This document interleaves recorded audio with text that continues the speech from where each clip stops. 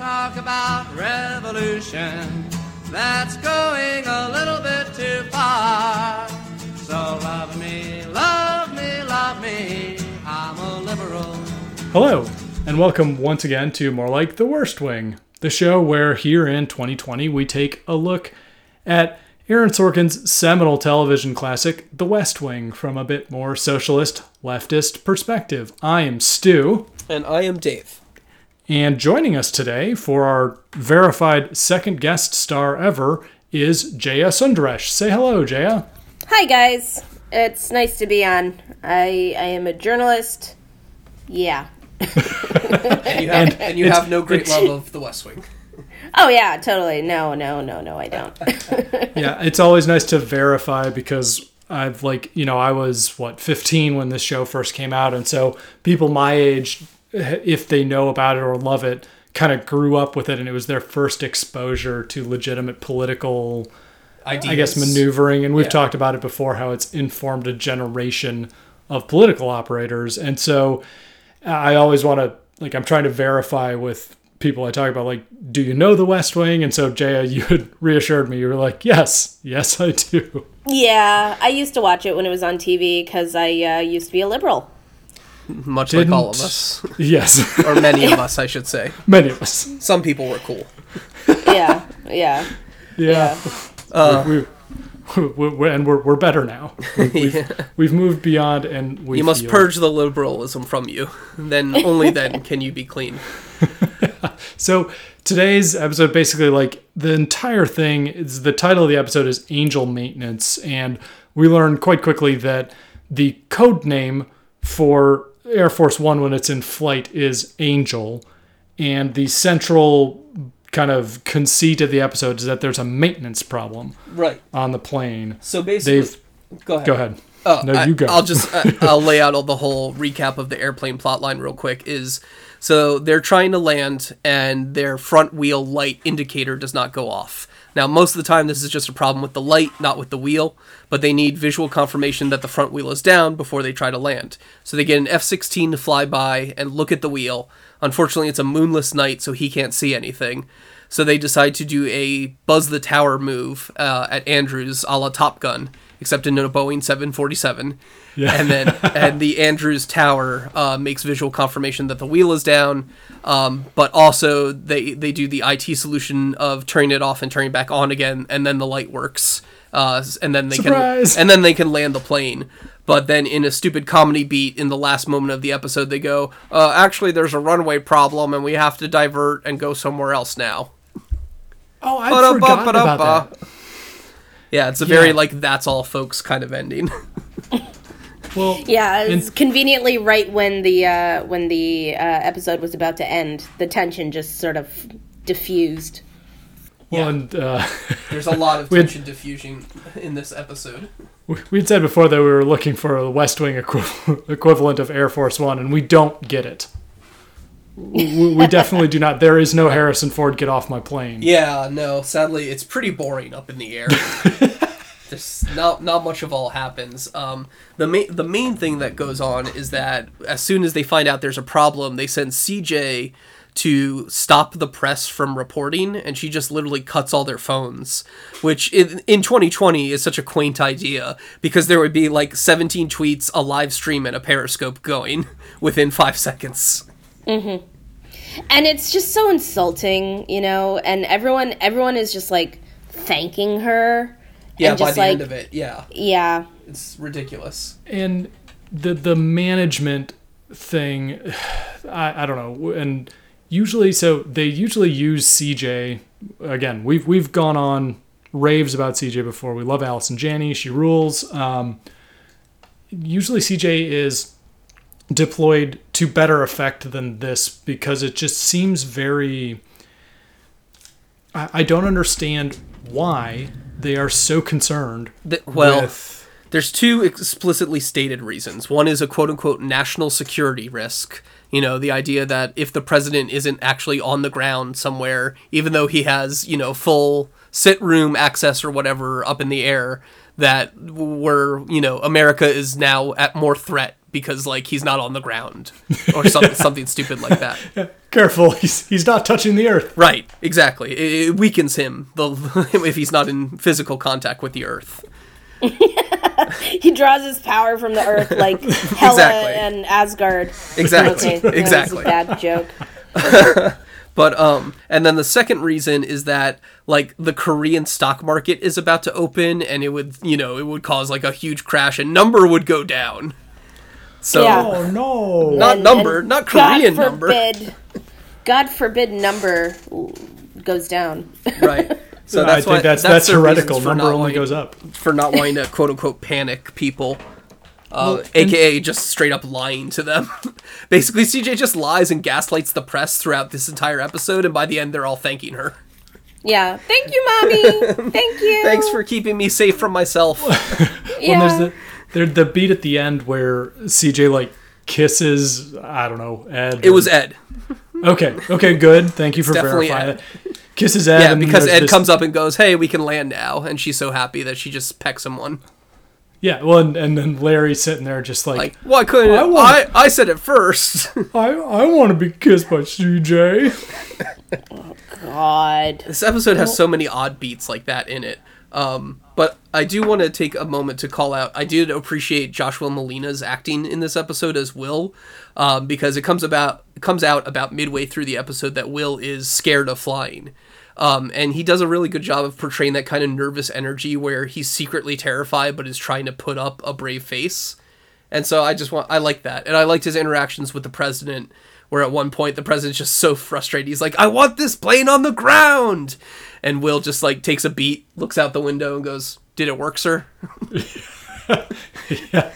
Which, I mean, okay, it's sort of like the encapsulation in the airplane can work one of several ways, I guess. It seems unnecessary. And like I said, if Aaron Sorkin was out here trying to be like, I'm going to record an episode that's like an Air Force One, except it's a liberal politics show. It's like, great. I don't even think the thought went that deep. I think it was just, I want one where they're all on the plane.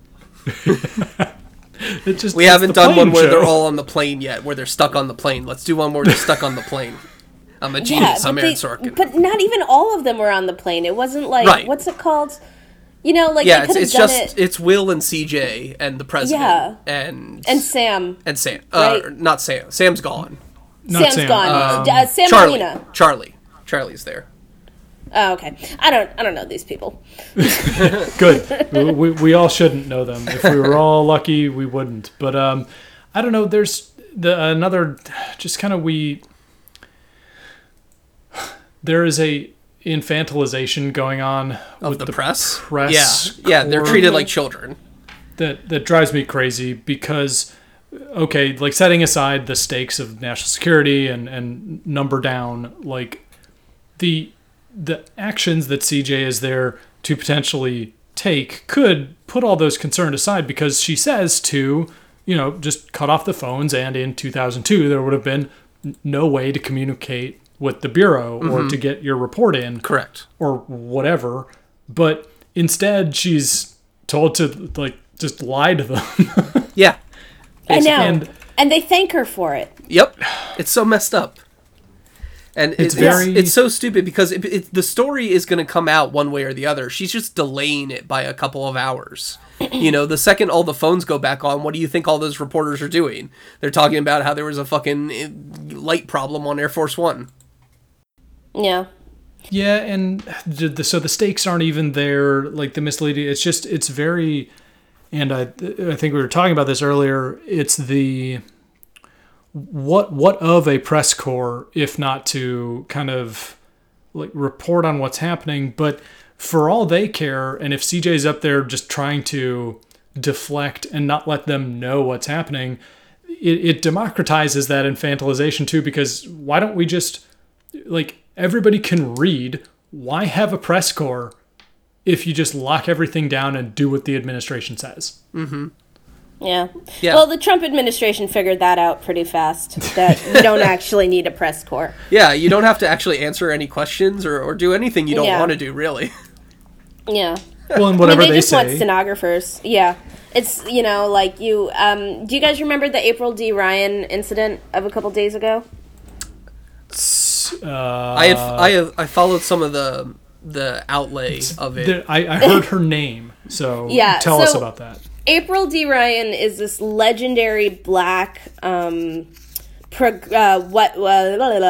House press correspondent. And I forget who she reports for. I think CBS. I could be wrong on that. But she, there was a meeting between the Black Lives Matter folks and Biden, and where Biden was super rude to every black activist meeting. And audio of that meeting leaked. And April's reaction to that wasn't, well, this is a problem for Biden. It was, how dare they record behind Biden's back? Oh, God. Of course we should take direction from the administration, and just copy-paste their PR statements, essentially. Yes. Yeah. We should let the administration control what we hear. Do not report on what goes on between, back closed doors where all the actual deals get made. Please don't report on that. That inconveniences them. Don't you understand? Yeah. Let's be nice. This is Donna and Josh, and they're so cute. Let's just be nice to them. We should really just get a state media going over here that can just be, all suck up all the time. State stenographers. And this is the person who was so hard on Trump. I mean, as you should be. But she was always criticizing, and she always got into fights with the press secretaries, and she was like a hero for being a bitch to Trump. Mm-hmm. And then the second the flavor changes from R to D, all that passion just evaporates. She's just like, you guys are uppity, Like, come on, Yeah, So I think the one good thing Trump ever did was make the White House press corps feel bad about themselves, because they need to feel bad about themselves. Yeah, you know what? You're not wrong at all. They're awful. They're awful at their jobs. They're awful at their jobs. They're stenographers. There's like a couple good ones, but for the most part, 90% of them are just pure shit. Total. Well, and I think this was written in the sort of the prime of Helen Thomas's career, and she's the one who is held up as like the ball buster. Frankly, and actually, I don't know. Like, Jaya, you're a journalist. Like, do people professionally still sort of idolize Helen Thomas as the quintessential political reporter? I haven't heard her name in a really long time. I know she got thrown out because she said some probably true things, but probably pretty stupid things about Israel and Palestine. Like, you don't say that if you're a national reporter. That's right. I remember that. That was like a big scandal. That's how she got thrown out. Yeah. Because she said, someone was like, what do you think about, what message do you have for Israel? And she was like, get out of Palestine. Yeah, and that's too much of a truth bomb for America. Yeah, which was a little too. It was really, honestly, like damn, bitch. Yeah. Like, really? That's awesome. Aren't you smart? Aren't you supposed to be smart? Yeah, she lost her job immediately. And I just think at the time, but that sort of, the style was, a show like this would assume or presume at that point that the whole press corps is Helen Thomas. These hard chargers, these people, and we can leave the everyone on the West Wing is always very professional and at the height of whatever career they're supposed to be in. Mm-hmm. These are the best of the best of the best. That's kind of interesting too, because I mean, I guess this is a pretty big divergence now, but like, what does that say about being the best of the best if the whole show is about these people just sort of getting owned and stepping on their own dicks and not accomplishing anything at all? It says welcome to liberalism. Yeah. Where the highest fantasy they have is incompetence. Yeah. Is getting stymied by Republicans. But they fought hard though. They fought real hard. They love it. They're piggies. They love it. They love getting cucked. Just roll. They really do. Yeah. Like we say, a frequent thing that we constantly bring up on this show is that the characters in the West Wing are never allowed to get a big, clean win. Anytime they get a win on something bad happens like 5 seconds after. You know, we had that in Kundu recently with, we rescued these 3 guys, but then 17 people died. You know, like 5 seconds after the rescue happens. Like, so frequently on this show, they can't even accept the idea of, in the fictional world they paint for themselves, of winning. Of getting a big, clean win on anything other than an election. Though that's the one time they let them win, is fictional elections. They're probably trying to hit some sort of realism thing. And so that's probably their defense, is that, this is real life. You're right. In real life, everyone gets cucked all the time. It's clearly wish fulfillment. Yes, of course it is. Clearly a fantasy. It's nothing to do with reality. Real life.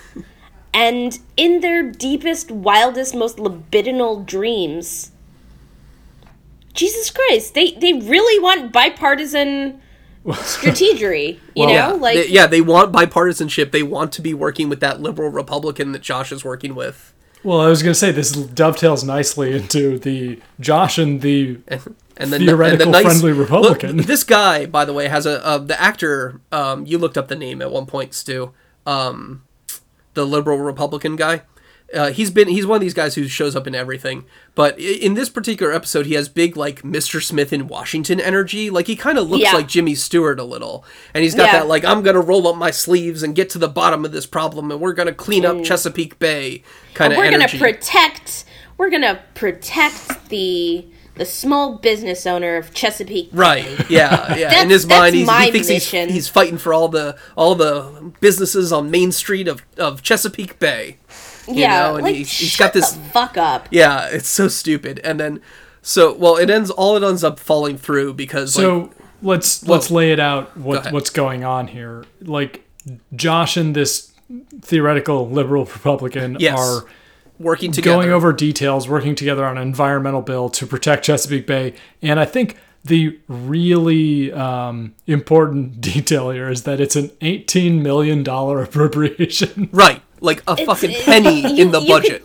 You could shit that out in Washington. Yeah. You could tack this onto, like, any goddamn bill that was passing and no one would blink an eye. But they treat it like it's a huge problem. I'm sorry, even Bernie Sanders could get $18 million from, like... Okay, maybe. Well, Bernie's good at his job. Yeah, he is the Amendment King, after all. Yeah, like it would be easy peasy for him, but they treat it like it's got the highest stakes in the world for some reason, and then because it's what it means to them. Right. Is that it's a symbol for working with this Republican. Well, if we do this, we fix the whole environment. If we pass this one bill, basically, is sort of the energy they have going. But then, so 2 Democratic Congress people come by and pull Josh out of the meeting room and are like, are you fucking helping liberal Republican guy? Like, he's on a vulnerable seat and we could win that seat. Why are you trying to give him a legislative bipartisan win or whatever? And Josh is like, well, bipartisanship is good. And the 2 congressmen are like, fuck that, we want his seat. And they're entirely in the right. But the show definitely frames it so that it looks like Josh has the right side of the argument and these guys are just like whiny complainers. And they are so right. And they've nailed it. You play to win, motherfuckers. You play to win. Yeah, fuck this guy. Dump this bill. Hope he loses next time. Push his ass out of the seat. And then we can pass $18 billion worth of fucking environmental shit. Real money, cunt. No shit. Like, come on. It drives me crazy. And this is this is another West Wing trope. Aaron Sorkin just dies for this idea of, well, we're going to cross the aisle and shake hands and everybody's going to stand up and clap. And do the right thing for the country and put country over party and all that bullshit. You can just hear him masturbating in the background. Pretty much. I swear to God, this is all libidinal. This is all psychosexual. There's a lot of it. There's a lot of it. It kind of makes me wonder if, like, Aaron Sorkin did coke into psychological problems. Like, how they sometimes schizophrenia. Baby, that's the best way to do coke. I mean, we all know he was a big fan. I don't know. He seems pretty mellow nowadays, but maybe in the height of his coke usage, I could see, like, there's some mental issues going on there. Yeah. And it just... They're talking about... he's the one who gets, like, almost sole writing credits on most of these scripts. Mm-hmm. So, like, he's, like, working himself to the fucking, like, death at this point. So I'm sure his mental state can't be too great overall. Yeah, he's probably not sleeping a lot. Exactly. You know, Hollywood. Cocaine. And he's out partying, and then in between partying and writing scripts, just like that's his whole life. And so there's almost no action with this bill thing. We get a couple of sweeping conversations, I guess, between Josh and theoretical friendly Republican, where, like, it doesn't matter. You won't hear from him again. It almost feels like, and this is actually kind of a repeating theme in this episode, is that we spend, I don't know, cumulatively 4 minutes of screen time with this shit, and it's a wash. It's a total zero. Yeah. Nothing happens. Same with the Columbia thing, and same with ultimately the airplane thing. You know, they're all, and this is, again, something we bring up on this show all the time. Nothing happens. Yeah. That's most episodes of The West Wing. So sad. A little dream of the American dream was both negated and reinforced in the same frame. You know, like, Yeah. How do you watch this every week? it's I don't know. Tune in at a specific time.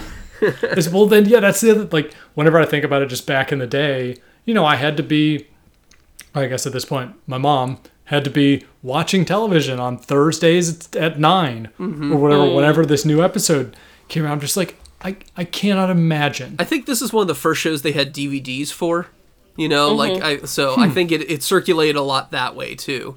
Because this was like one of the first, they were starting to put DVDs out for all the TV shows at this point.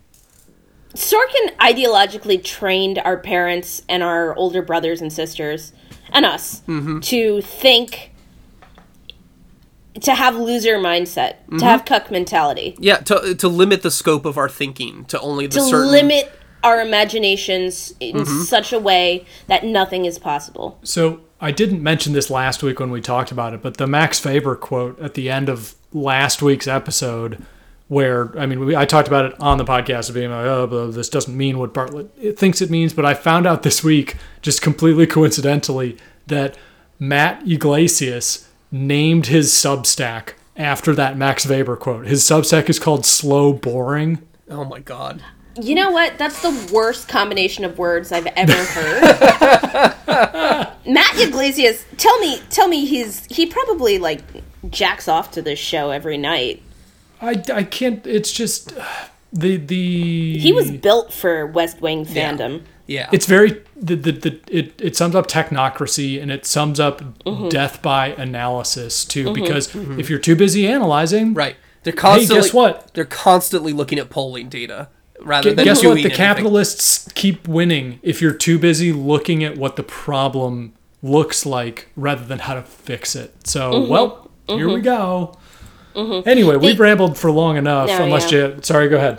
No, it obscures the true theory of power that everyone should have, is that organized people making their voices heard and basically doming the shit out of their representatives. Sorry, I'm on this psychosexual kick these days. But that's kind of like fine. A big part of my work is like examining things through kink. It's like, basically just destroying the representatives, and like Jimmy Dore screaming at AOC, forcing her to do what he wants. Ew. That is what politics is. It's not this, just let the hot wonks take care of us. Yeah. Thank you, Daddy. Thank you, Daddy Bartlett. Thank you, Daddy Bartlett. You seem like a real You fixed everything, gem. God King Dad. Thank you, Mommy CJ. You make everything okay. You know. You saved us from ourselves. Josh Lyman, you're such a babe. LemonLyman.com. Let's take a brief break, and we'll come back and discuss another plot point that runs throughout the episode.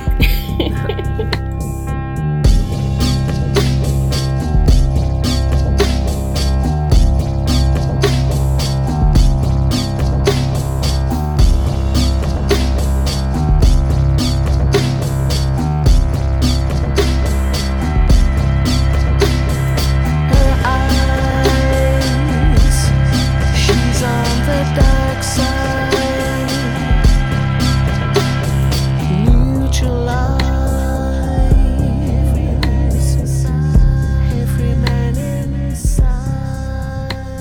And welcome back. So the other major plot that takes place not up in Air Force One in this episode, besides the Chesapeake cleanup build that we just discussed, is Kundu. There has been a friendly fire incident in Kundu, and 5 American troops have been killed.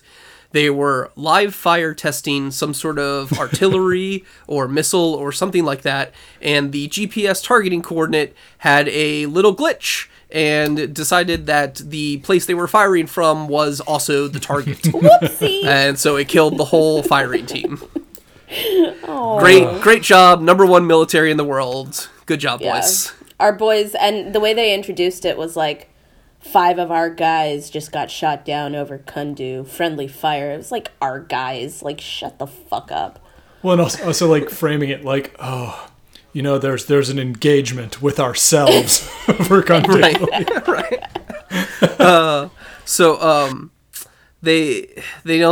They go to this congressman's office, who he's going to speak at the Brookings Institute tomorrow, and he's going to come out against the Kundu intervention that America is currently doing. And so Toby goes to speak to him to try to stop that, and they get into a whole thing about, he's like, well, the guy's name's Mark Richardson. Well, we saw Mark Richardson before. We know Mark Right, Richardson. sorry, it's a recurring character, Mark Richardson, part of the Congressional Black Caucus, and he's a House rep from Brooklyn. And he's basically making the argument that, like, look, if you guys want to intervene, first off, why don't we intervene against the Saudis? And that argument just goes nowhere. I know. They're just like, oh, you're so silly. You're just a silly Billy. Yeah, he's like, well, yeah, if we're going to intervene based off, crimes and stuff, why don't we start at the start? But second of all, if we're going to intervene somewhere, why don't we intervene in Brooklyn, where, like, my constituents are dying? Yeah. I just... the image of, like, the 1st Airborne or whatever landing at JFK and... securing the airport. Yeah. Like, securing the perimeter at JFK and then, like, pushing...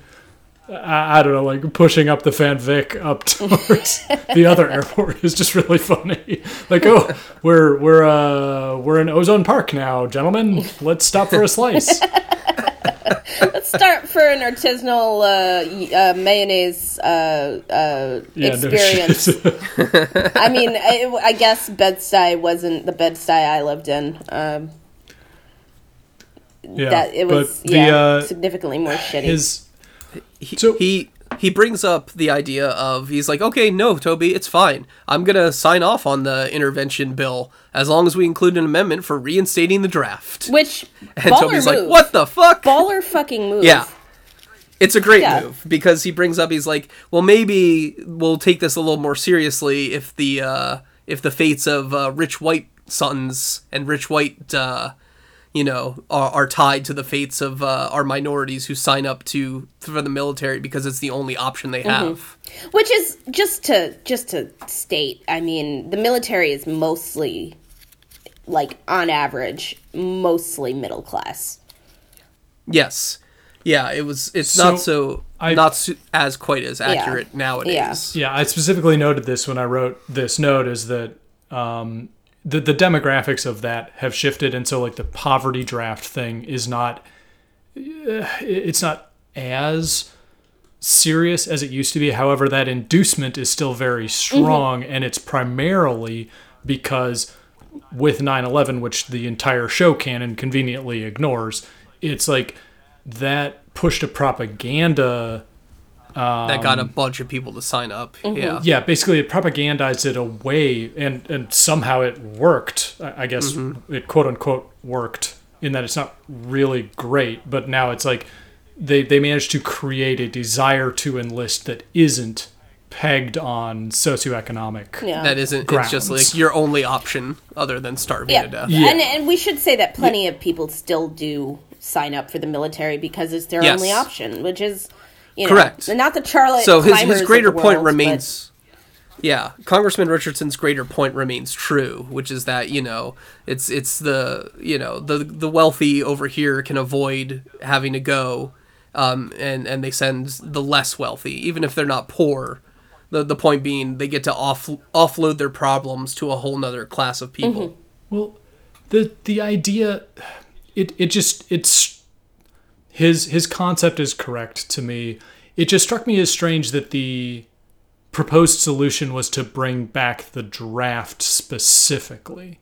Like, to me, the draft invokes quite a, I mean, and frankly, it's the show, so whatever, but it invokes quite a right-wing framing of how these things work. And he's not necessarily talking about in the context of his district. Of course, he's not wondering whether, like, an airborne division is going to colonize, like you said, Bed-Stuy or, you know, take over JFK, but it's a national service initiative that may potentially exclude military, but he just says the draft. And I guess that's a way of communicating in 2002 this concept. I think they're just... Go ahead, I think what it was to communicate to the audience and to the characters, and then as the characters are a proxy for the audience, just how nuts this guy is.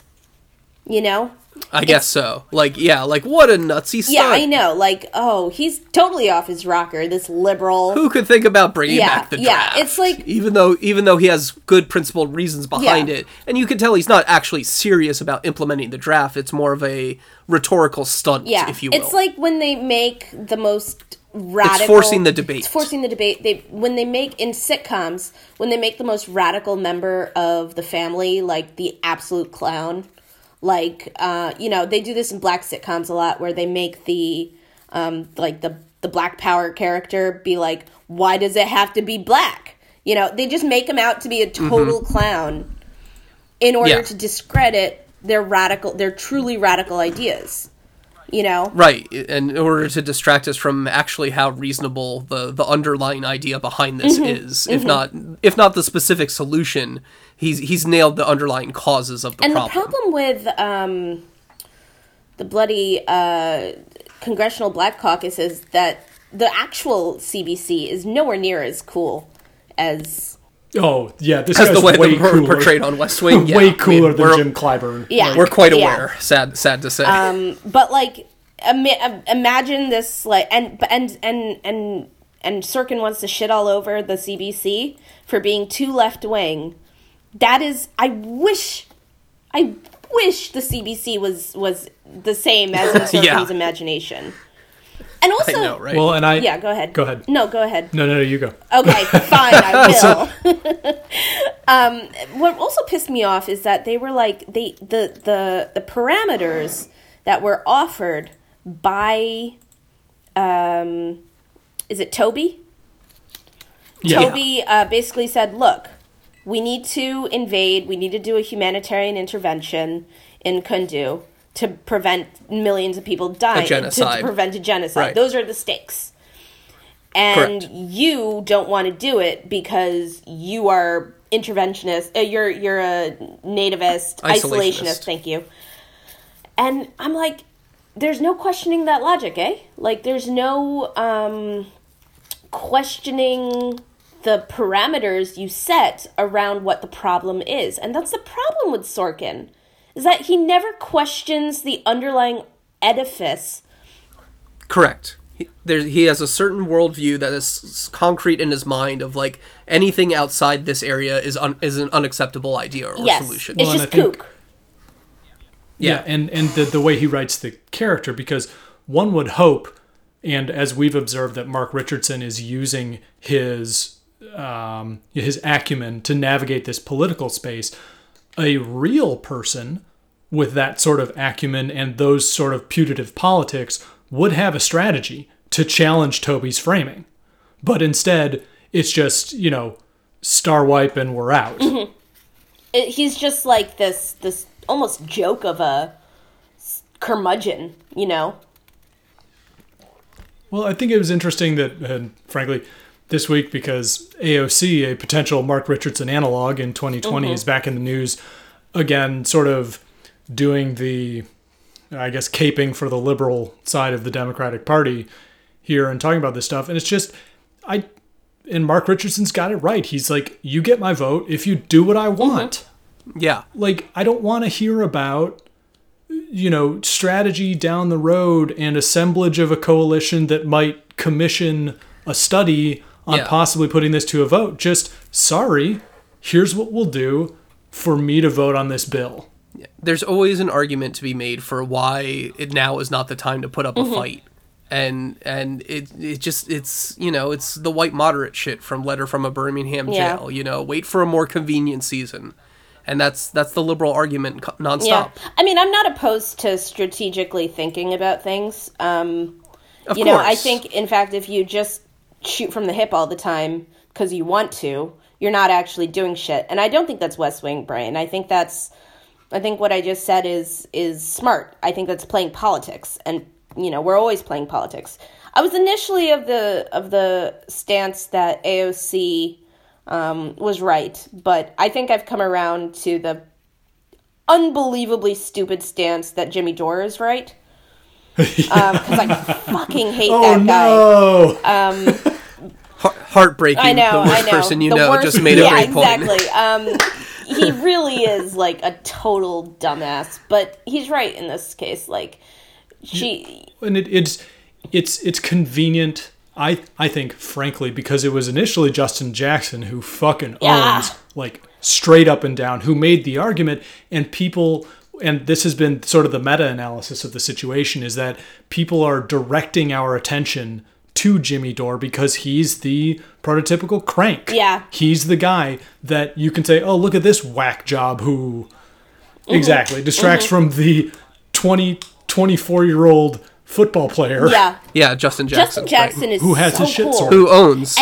Big shout out to Justin Jackson. He also unfollowed me, so press F to pay respects. Not even on your new account? No, on my old account he unfollowed me. I was so sad when I noticed that. Jerk. He's perfect and I miss him. Justin Jackson, go on worse. We used to be mutuals, please. bro. The day I got a tweet liked by Brianna Greyjoy was a beautiful day. She followed me too. I don't know if she's going to follow me to the new account, but she's not that online that much. Like, she doesn't. Well, I still it comes back around to there is a West Wing. It's just the trope of the West Wing is that we're being the responsible adults by doing as little as possible because we are so analytical and so thoughtful that we can spool out all these contingencies and figure out what narrow path we need to navigate. And okay, in 2002, again, outside of like the 9/11 thing and going to forever war thing, like, okay, fine. You didn't have like an imminent crisis on your hand that you needed to take action about. But welcome to December 2020. There are like 7 imminent crises. Like, we need to do things. Yeah. Yeah. Like... Yeah, but what if we just tweak the knobs a little? I have so much more fun just tweaking the knobs just a little bit. Not too much. Not too much.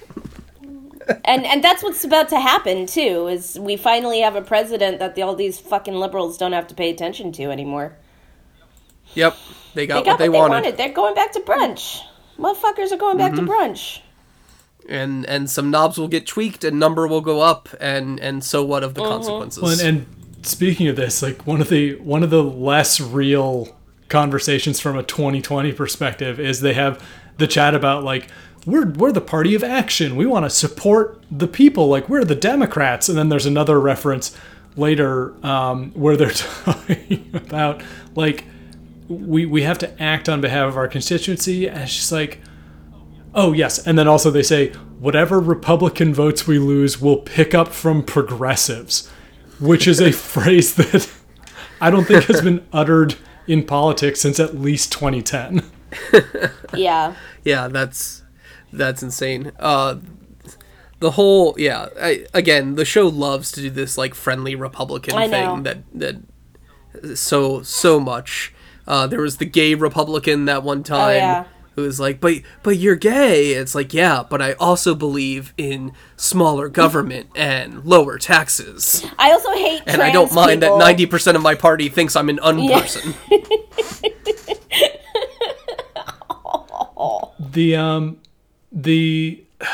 I don't know, like as far as Kundu goes, like obviously interventionism sucks ass. Like we've been over all of this in previous episodes like, with Kundu. I think, although again, sort of my nitpicking brain here has further zeroed in on, like, we are verifying now that Kundu is hypothetically in West Africa somewhere because they reference Cote d'Ivoire this episode, and 2 episodes ago they were talking about Ghana being the staging area. So I'm assuming that they literally just said, "Oh, Equatorial Guinea? What's an Africaner sounding word? How about Kundu?" Yeah. There we go. I mean, nailed it. Honestly, Stanley did the same shit. What with was Wakanda? Fair enough. Yeah, you know, the what is it? The good writers borrow, great writers steal outright. Yeah. My favorite thing, just side note, my favorite thing about Wakanda is that it's supposed to be near Kenya, but they all speak Xhosa. Sure. Xhosa? I don't know how to say that word. Mm-hmm. Kosa. Oh, thank you. Kosa. No, say it again.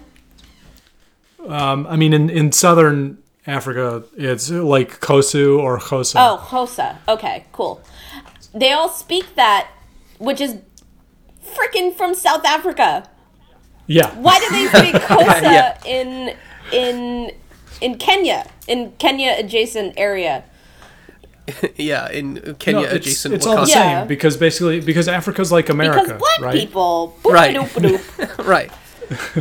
Well, and I think the Kundu thing particularly, what drives me crazy, and we are like 4 episodes away from the finale. Yeah. The Kundu thing, like, just sort of goes away. And I'm pretty sure. Yeah. We were talking about this before the episode. I was like, I don't think we get a big final resolution on like, oh yeah, Kundu's doing great now. It just kind of like fades away, like so many of the plot lines on this show. Yeah. Well, they are just a symbol, after all.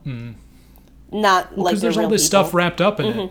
There and they just the show never bothers to dig in on it. And I think we mentioned maybe a couple episodes ago, Dave, where it's like, this has the potential to make for very interesting writing and very neat television, but they just bail on it. Right. And they don't show the things that are exciting.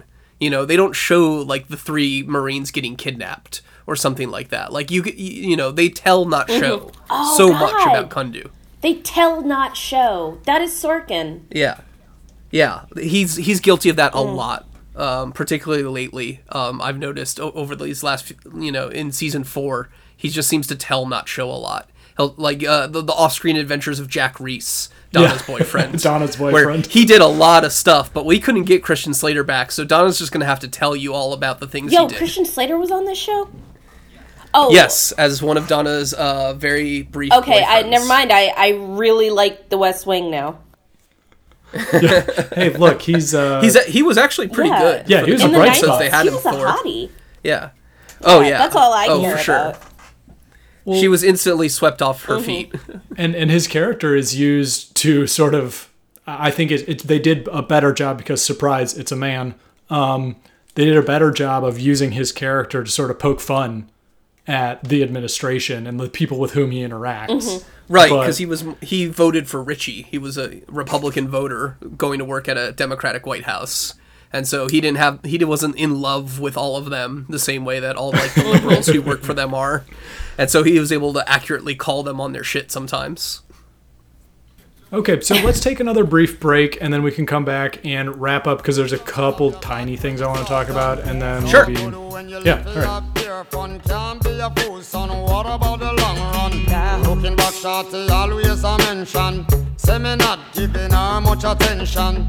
She was there through my incarceration. I wanna show the nation my appreciation. Girl, you're my angel. You're my darling angel. Closer than my peeps, you are to me, baby. Shorty, you're my angel. You're my darling angel. Girl, you're my friend when I'm in need. And welcome back. Thanks for listening. As always, we always appreciate your listens, your comments, your feedback in our threads, or if you want to find the show, email the show. You can email the show at theworstwing69@gmail.com. Nice. which is nice. Jaya, thanks for being our guest on this particular episode. You were delightful to have. Thank you. Yeah, this was. Do you have really anything fun. to plug? How can people find you on Twitter? You can find me on Twitter. I used to be at ShutUpJaya, Jaya, but I'm not there anymore, so I don't know why I just spelled it out. I am now. I'm now at Time FOR4 Jaya, Jaya. So that's TIMEFORJAYA. Because it's always time for Jaya. Yeah, it's always time. Hey, Lise, check it out. Time for chili. Yeah, I have a Substack that I'm going to be starting up again in blah, blah, blah, January. It's called jayatime.substack.com. It is lots of weird interviews with people. I once interviewed a guy with a scat fetish. It's one of the best things I've ever done.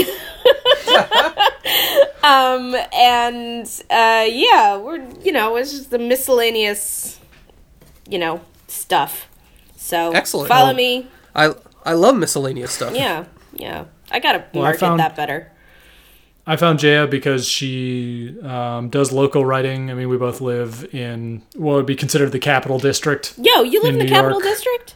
I'm in Germantown, so I'm like 10 miles south of Hudson. Okay, that's... Okay. That's why I started following you on Twitter, and so I'll be upfront with our listeners here is that over the holidays and the last couple of weeks or whatever, Jaya was just like, I'm bored. Tell me your podcast and I'll go on it.